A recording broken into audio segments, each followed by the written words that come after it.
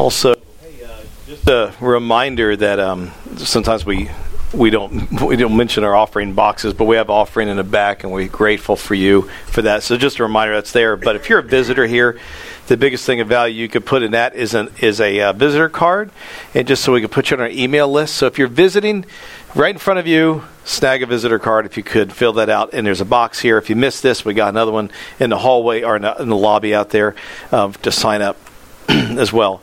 And just to know that it's always neat to see, in just a little bit, we'll be able to, at the end of the service, we're going to commission off and send off Caleb Earhart and just mention as well another gentleman, Tommy, who's been serving with our church. He's been away as well. We're going to mention them and pray for you guys.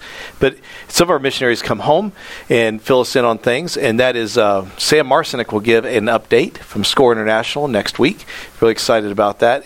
And then in a couple of weeks, what's the date, Carrie? 12th?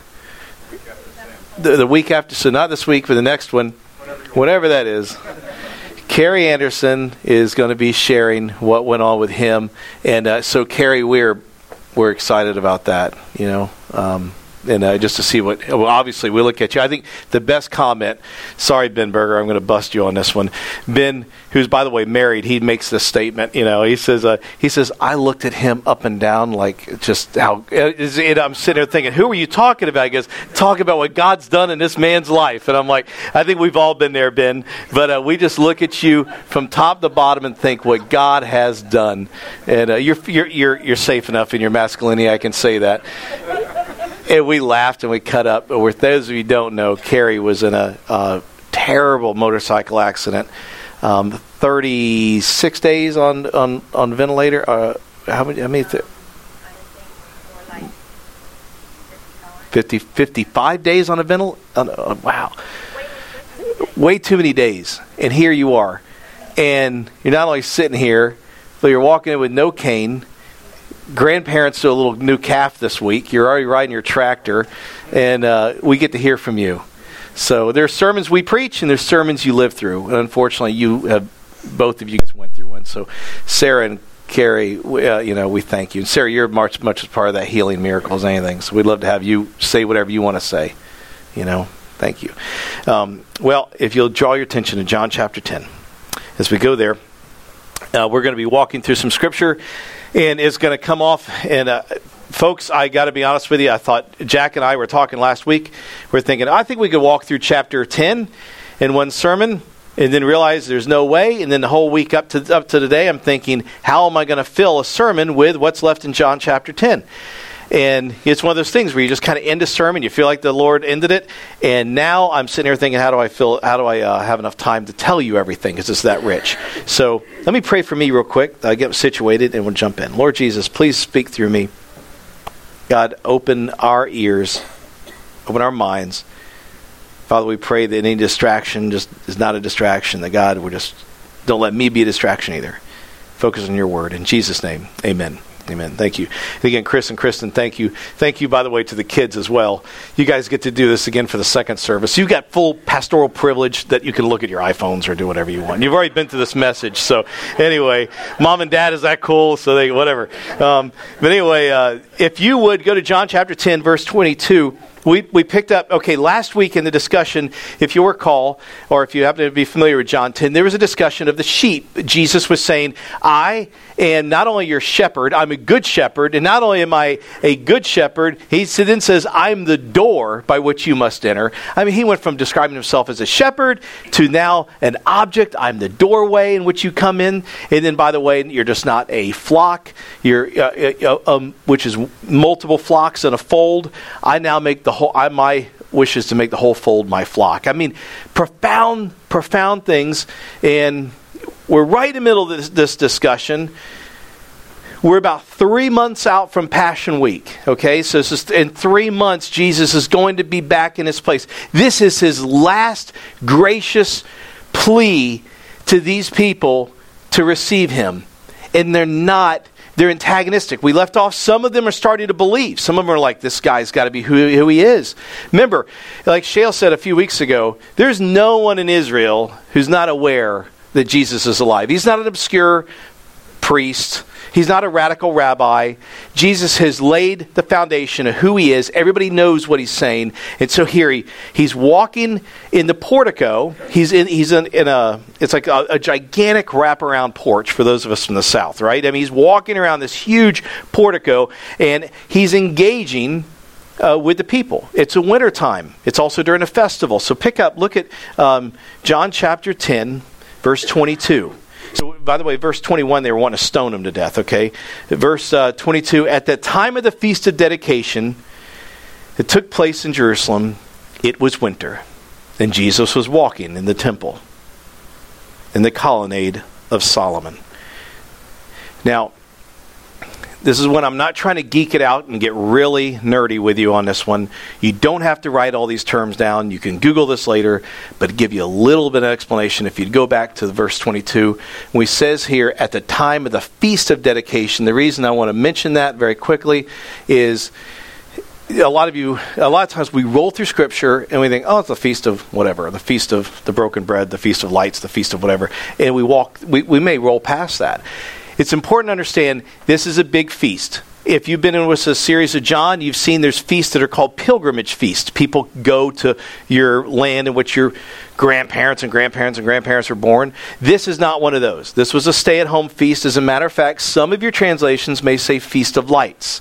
This is a feast which the people, according to Jewish and Judaic tradition, would say that the lamps, the oil was used during this revolt, right? They lit these oil lamps, turned them on. The oil was supposed to only last so long. It lasted 8 days till the new oil could be produced. And to this day, that festival is now known as Hanukkah. So the Hanukkah you hear celebrated is derived from Feast of Dedication.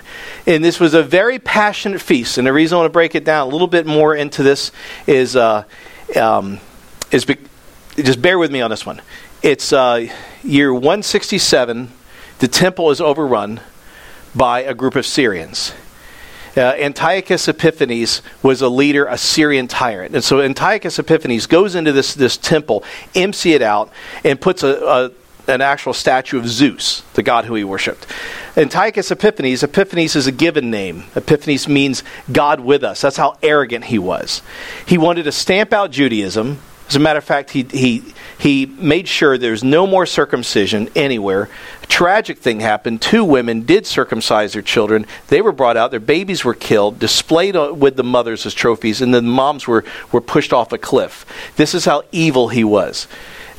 This Epiphanes name was actually given to Jews. Actually called him Antiochus Epiphanes. Epiphanes meant lunatic. So that was their name for the guy when of course nobody could hear. So this small group of Jewish priests, a lot of younger priests, banded together and they wanted to retake the temple. And so they resorted, believe it or not, these scholars resorted to guerrilla warfare and began attacking the soldiers of the Syrian leader. And eventually one day they stormed the temple. They took it over. And so in year 167, they take over the temple.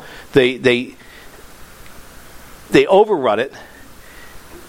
They succeed in everything. This temple of light, this festival of light starts being derived from this.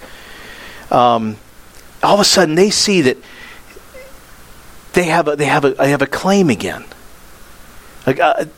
Judaism can reign once more. A guy named Judas Maccabeus comes in. Maccabeus meaning the hammer. Judas the Hammer. It was a great middle name, by the way. Jake the Hammer, if you didn't know. Judas the Hammer comes in and he institutes this strong Jewish force to protect the temple, to protect Jewish customs. The people feel safe. And so all throughout this period of time is a talk of a Messiah coming. Why do I go in a little bit more detail about that? Because when you see the Feast of Dedication, Jesus walked and kept this feast in his life. I think that's important to remember. You ever been around another Christian when you get near December and they're like, well, Christmas really isn't. It's really kind of a Roman pagan holiday, and we really kind of derived and jumped off of that. And Jesus he upheld a non-biblical feast. And I think it's important to say, anytime you have an opportunity to bring glory to Christ and bring glory to God, use it. And that means sing it out on Christmas. Let it be done. Also, the second reason I'm saying this is because of this. The whole festival was bent on this. Getting rid of those who were in power and bringing back the Word of God to the temple. Are you catching the irony that he's showing up at the Feast of Dedication, looking at the people who are in power and saying, I'm here to bring the truth back into this temple? And for one more reason, I would say. Every time you may have heard, I've said it, other ministers say it, the people, have you ever heard this? People say, man, the people were looking for a Messiah that wasn't like Jesus. Well, exactly. They were looking for, this was a patriotic period. They're proud. They kicked out a ruling nation that had a lot of power. They're very patriotic Jews right now.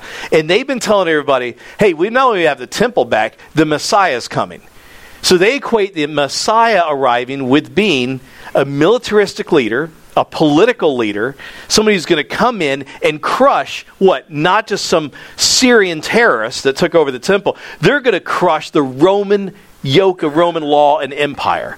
This is the Messiah. So now you can wonder why people who've been told by priests and rulers that, man, the Messiah is coming, the Messiah is coming. When he comes, he will bring his staff and he will smite legions of Roman soldiers. And the people are looking at Jesus with dirty feet, a ragged tunic, and thinking, you're it? You're the one? So Jesus was combating this perception when he was given over into this earth. So he's walking around on this place at this time of a festival. So you get to the next verse, 24, and it reads here. So the Jews gathered around him. Keep in mind, these are men. You're in the temple, even though you're in a portico, a lot of men feast. The men go out, the women are home cooking, they're getting ready, they're getting things done, they're oriented with family, the men are oriented with the religion of the day. This crowd is large in number, and we see in verse 24, the Jews gathered around him and said to him, how long will you keep us in suspense? If you're the Christ, tell us plainly. Stop right here. By the way, how long will you keep us in suspense? I haven't found a commentator yet that said that was not said satirically. They were saying to him, how long are you going to keep us in suspense? What are you going to do now? And so this is being done and this is being said to Jesus and he's receiving this. Keep in mind, there are men wanting 3 and 4 times already to stone him to death. And they're like, all right, now prove it. Verse 25, Jesus answered them, here it is, ready? I told you and you do not believe. The works that I do in my Father's name bear witness about me. Because I told you and you do not believe. He's not saying you doubt. He's saying you don't believe. Do you remember the Samaritan woman at the well? He's having this discourse, Jesus was, of the Samaritan woman. He said, you don't believe me. So there's a huge difference between doubting and not believing. How many of you, by honesty, to show anyone who's a new believer in here and they're thinking they are the one exception to the rule, how many of you have at a time in your journey with Christ ever had doubt about your faith? How many of you have? I'll put 2 hands up on mine here. Doubting has nothing to do with unbelief. We have to remember the difference in this. Doubts are struggles. It's a massive difference. Os Guinness said this, show me someone with an intensity of doubts, and I will show you someone with an intensity of faith. Show me someone with an intensity of doubts, I'll show you someone with an intensity of doubts. You work through your doubts. That's what you do. You see, doubts look for answers. Unbelief looks for excuses. There's a massive difference in that. And so if there's ever been times in your life where you've been clouded with a shadow of doubt, just know something. There's nothing new. Jesus is saying, you don't doubt me. You don't even believe me. Pick it up in verse 26. But you do not believe because you are not among my sheep. This verse right here is directly related to verses 1 through 21 when he was talking about the sheep. And he says to them very clearly, you aren't getting this frequency because you don't even own a radio. He's saying, you cannot possibly hear my voice because you are not my sheep. I can't even look at anybody when I say that. It's so powerful to think, you're not my sheep. I mean, so this is Jesus who is not, he's not debating with them, but he's not backing off. What's interesting about his style, you cannot gain a personality profile of just how he relates to people in this situation, because there's times in which he backs away and lets them make a statement. He reasons with them, and then sometimes he just clobbers them with the truth. And so in this one he says, you don't believe me. You're not my sheep. What verse was that? 25? 26? I can't. Verse 27. He says, my sheep hear my voice, and I know them, and they follow me. I give them eternal life, and they will never perish. Oh, verse 20. I'm just telling you, if you ever described a movie and you're like, this is the ultimate sign. If you've ever described a scene of beauty about, you've seen something, you're about to open a door of a car and say, you won't believe what's going to happen. If you've ever had a sense of anticipation, get ready. If there's one nugget, you're more than welcome. After you hear this, you're more than welcome to stand up and go home and say, it doesn't get any better than this. Here it is. Read with me, verse 28. I give them eternal life, and they will never perish, and no one will snatch them out of my hand. My Father, who has given them to me, is greater than all. And here it is. No one is able to snatch them out of the Father's hand. We said last week, stop out-sinning the glory of the cross. Stop trying to figure out what sin is beyond the sacrifice of the cross. This is the beauty. There is nothing, no one, not even yourself, that can snatch you out of the Father's hand. Nothing can do that. Not even you. What a powerful thought. Verse 30. He goes on. He says, I and the Father are one. He says, I and the Father. He says, by the way, I'm not just here to fulfill my Father's mission statement. I'm not his emissary from heaven. I'm not here to proclaim. No. They have been thinking this Messiah is going to come. He's going to be a part of this revolution. And then he's going to give us the greatness of God and introduce us to God. He goes beyond that. He says, I and the Father are one. Well, how do they react? Verse 31. What do? The Jews picked up stones, what? Again, to stone him. Here comes another threat. You got to remember, the temple was always under construction. There is no lack of bricks and stones everywhere to pick up. These guys have bent down for the fourth and fifth time in this discourse and are ready to stone him to death. And what does Jesus do? Jesus answered him in verse 32. Wow, if you're an attorney or ever had paralegal training, watch this response and look how good this is. He goes, Jesus answered him, I have shown you many good works from the Father. For which of them are you going to stone me? He works. He's basically said, what work have I done? I haven't done one thing you can stone me for. They're baffled. Jesus is saying this, stop, let's just be objective for a minute. What are you going to stone me for? Opening the eyes of a blind man. Raising to life someone who's dead. Being able to go to someone who couldn't walk and give them the ability to walk. Walk up to lepers and make them clean. What work have I done that you're going to stone me? They're so blind. You've got to remember, Jesus could confound people. Do you remember at the beginning of the study of John, Jesus cleansed the temple. He turned over the tables and scattered everybody. Everybody scattered.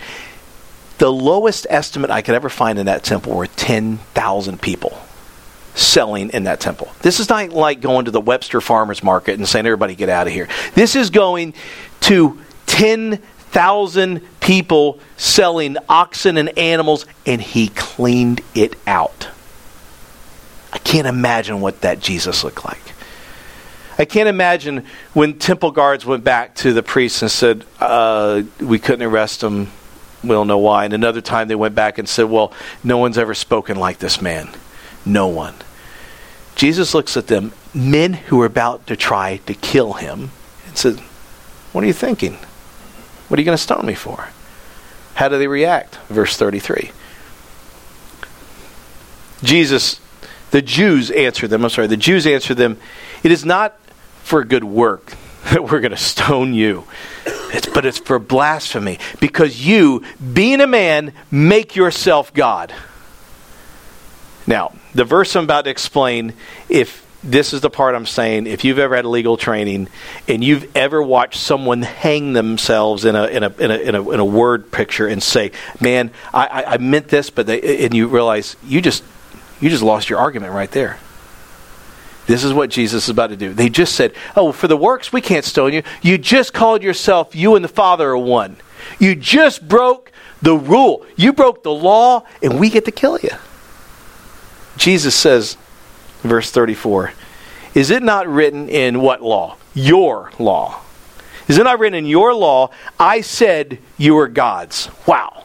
Stop right here. Have you ever read that before? Have you ever seen that God has at times referred in the Old Testament that there are gods, little g, on this earth? Jesus uses this. He pulls an obscure psalm and quotes it. Like pulling the volume off of a law volume off of a shelf and going, oh yeah, page 33, volume 5, paragraph 6, point C. He calls them down and he says, your law.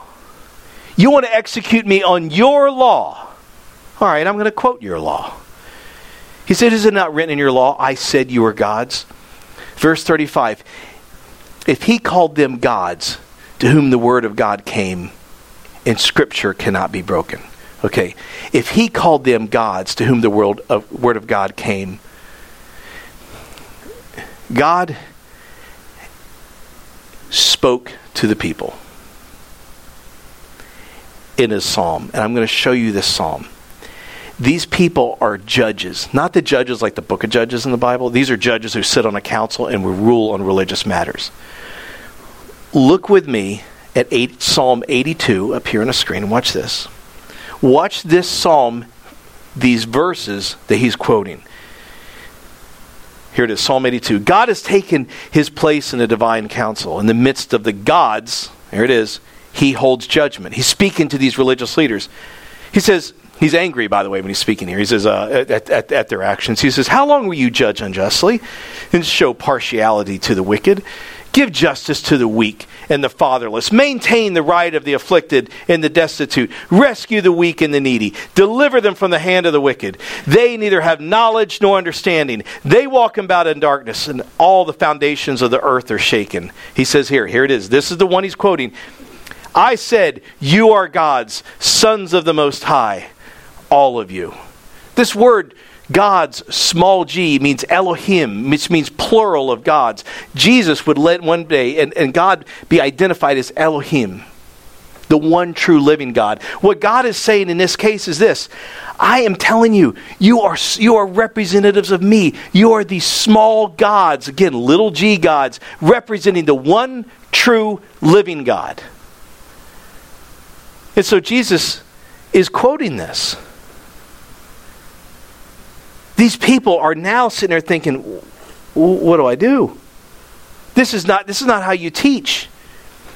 Okay, if you're a rabbi, and I know this is I know it's just there's a lot of information here, but if you're a rabbi, you taught in a style. You taught in a style that would go from lesser to greater. Okay, that's what you taught. So you go lesser to greater. Like you would start with, if you were painting a picture, you're building a sermon, you'd start with the most insignificant and get to the biggest thing. Jesus, he is sitting there saying, I am God, and now I'm going to teach you a lesson and go from greater to lesser.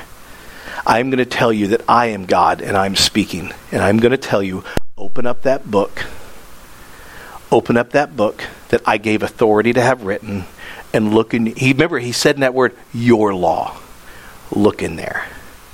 And by the way, I didn't want to just throw those 6 verses without the 7th verse. Watch this verse. I just want to end this one for you in case you go home thinking, what happened to all these little gods? Verse 7, nevertheless, like men, you shall die and fall like any prince.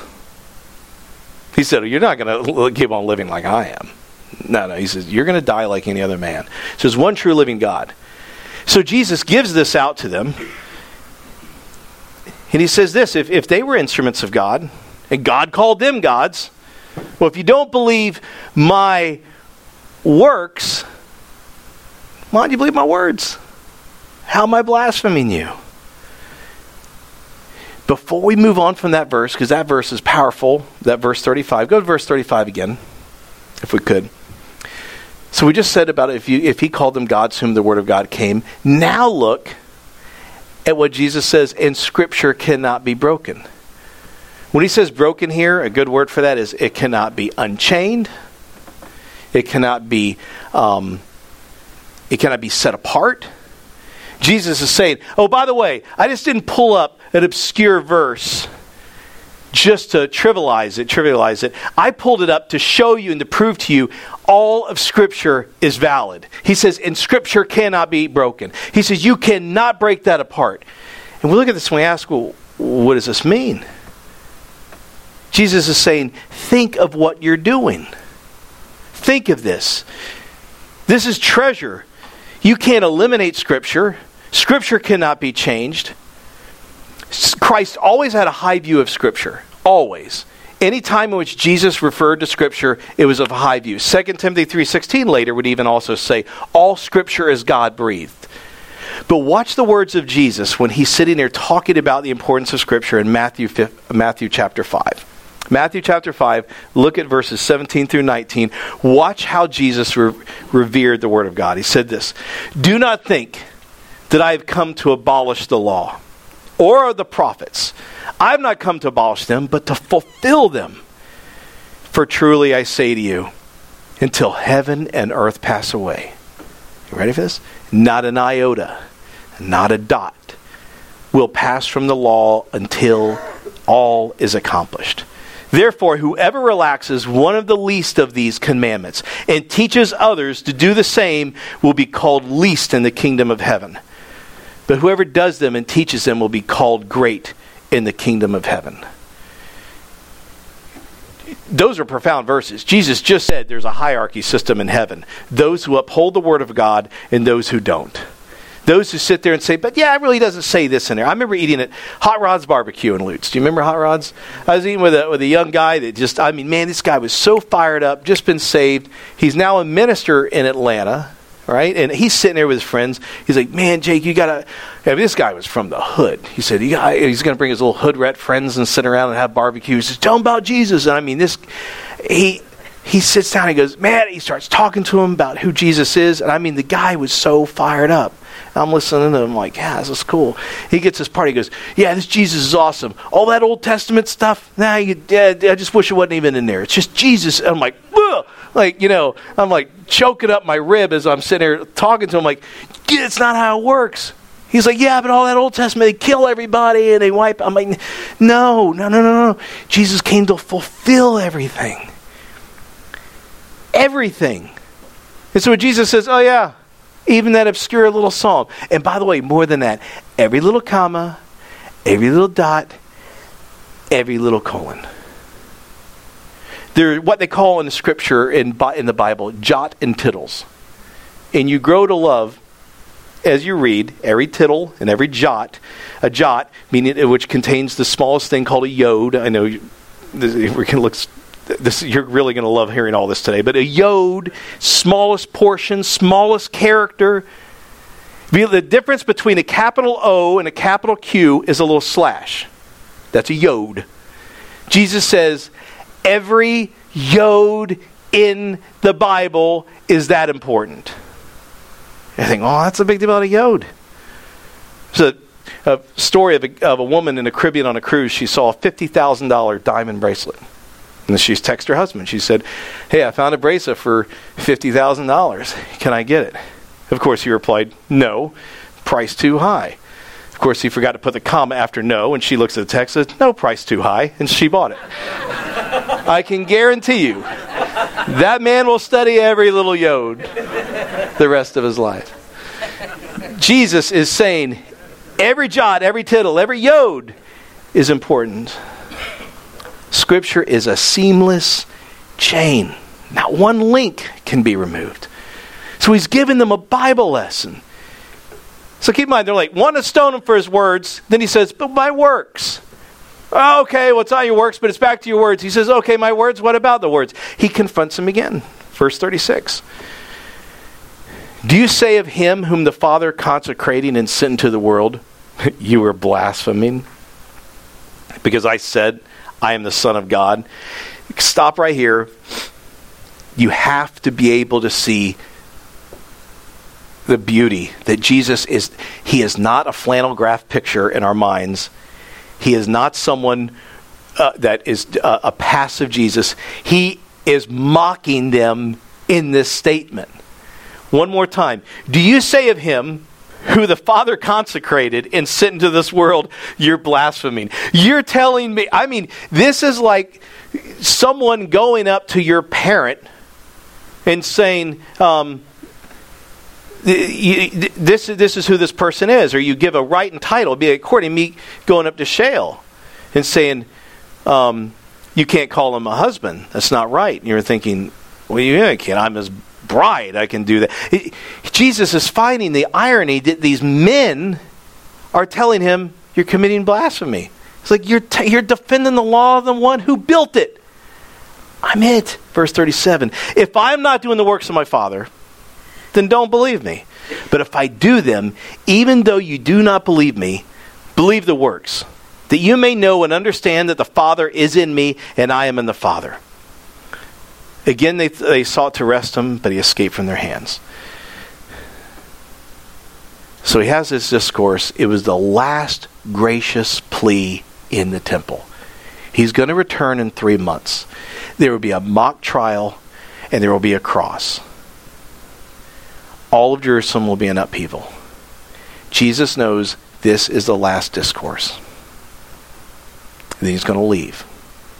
He's going to go to Bethania, which is also known as Bethany. Shale teaches next week on what happened in Bethany. It's a different Bethany. It's not where Mary, Martha, and Lazarus lived.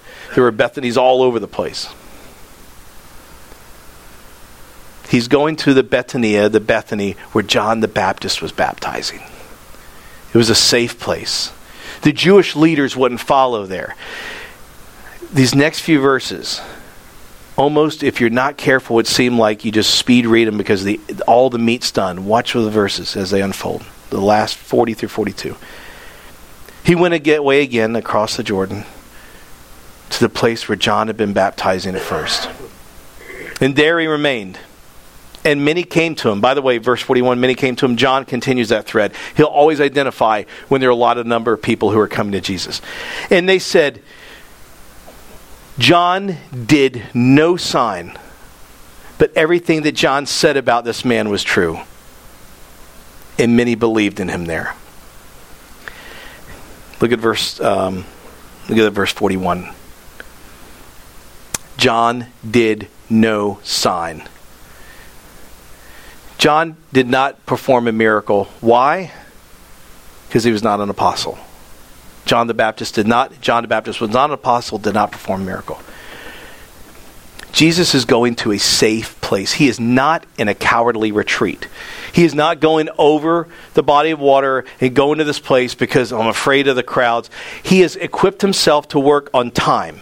He leaves heaven with no dimension of time that we know of and works within our time. He walks up to someone and heals them. He pays a temple tax when he doesn't have to. People are begging. People are calling him out as the Christ, demonic people. And he's telling them all constantly, don't say anything, now's not the time. Don't say anything, now's not the time. We're here to arrest you. Now's not the time, go away. Now's not the time, now's not the time. Then at the Garden of Gethsemane, in this beautiful prayer to his Father, one of the most profound things, he simply says to his Father, Father, the hour has come. He worked within that context of time. So he's going to remove himself for 3 months in preparation. 3 months of what we do not know, all the details of what's going to happen before he returns. 3 months. But the part that stands out to me is this. He's going to the land that the Jewish leaders will not go to. Why? I pray that this comes out right, because I have chills thinking about it. Because John the Baptist, he was dead by this point. John the Baptist had left such a legacy. It was of the safest place he could return. It was like William Wallace fighting the English and then going back into safe Scotland and saying, this is where I'll recoup, this is where I'll reorganize. Jesus is saying, I am going back to the land of John the Baptist. Because of his work, thousands and tens of thousands of my followers are in that wilderness. And they're there. And no Jewish leader is going to penetrate that area. Nobody will go chase me down. That is where I will go. I'm supposed to be arrested here in Gethsemane, here in Jerusalem. Here is where I will be put on a cross. And so he crosses into the land of a man who had tens and tens of thousands of followers under John the Baptist, who he gave over and introduced to Jesus, and Jesus became their leader. Think about it. The only time that people really followed anybody in this time is if you were a political tyrant and you killed and you crushed your opponent, or you did such miraculous signs. John the Baptist was nothing but a fur-laden, long-haired preacher who screamed on the top of mountaintops. And he left such a legacy that his words still echoed in the valleys of Bethany. And Jesus, goodness gracious, Jesus knew he could go back there because it was a safe place. Can you imagine when John the Baptist saw Jesus for the first time, he said, behold, that's the Lamb of God. Behold, look, when he was baptized, and he said, I can't even believe I'm baptizing you. I'm not even worthy to hold your sandals. Can you imagine if somebody had walked up to John the Baptist at that moment and said, John, do you have any idea you're going to lay such a foundation here in this area that Jesus is going to need it and want it and run to it and rest in it because of you? Jesus says, after he leaves this temple, I must go to the land of my people. He goes and crosses over to a land that is still reverbing with a powerful message given from John the Baptist. A man who, by the way, John said, he never even did a miracle. Nothing. You and I have that opportunity. We can die with everything we own. What's going to happen to it? Pawned off at estate sales and forgotten about, guaranteed by the next generation. Or even if it was held on for multiple generations, can a building even last a century, 2, 3 centuries? What will last is a legacy in Christ. A legacy that you share with someone. And you share with someone. And before you know it, it happens. That's why we get excited when college ministers walk in the door, going after an age group that people say is the hardest age group, but actually is the age group that sparks every revival that we know as English-speaking Christians.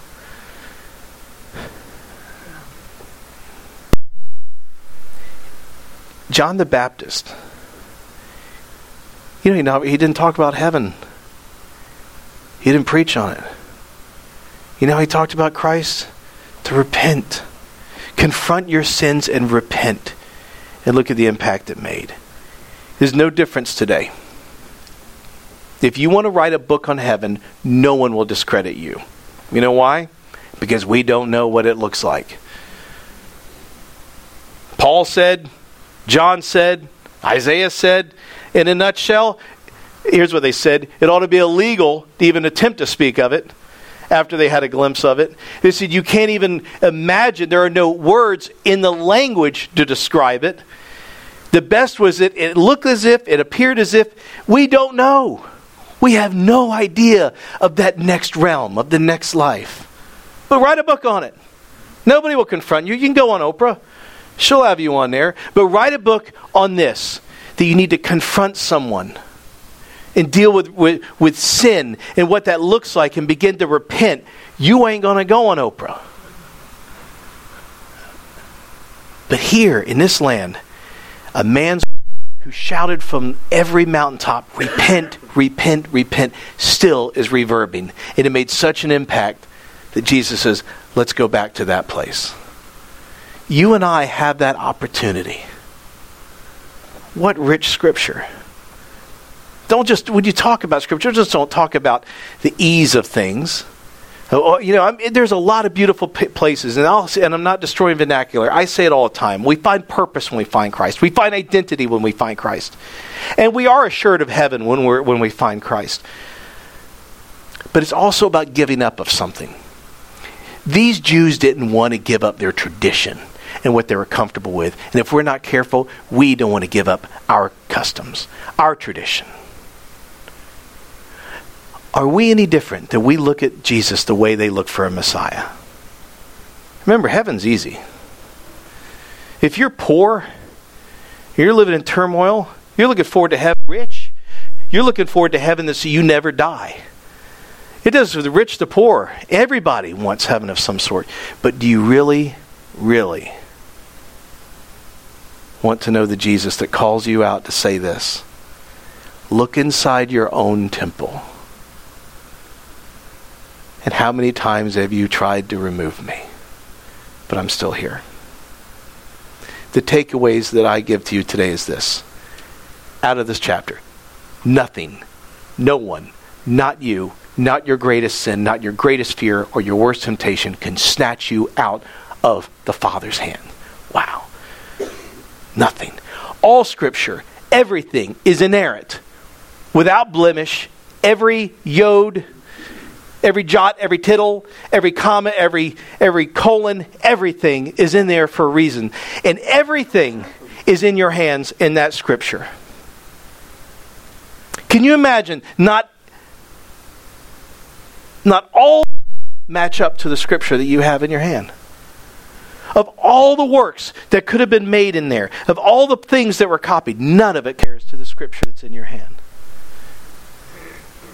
Nothing can snatch you out of the Father's hands. The Word of God indwells now as it did then, in which it was written. And thirdly, you have an opportunity, combined with both, to leave an echo, to leave a reverb of your life, not your treasures, by whom you impact, whom you lovingly talk to, whom you bring into Christ to say all things can be made new. What a message John gives us. Hope that sunk in. Hey, Caleb, come on up. And Caleb, as you come up,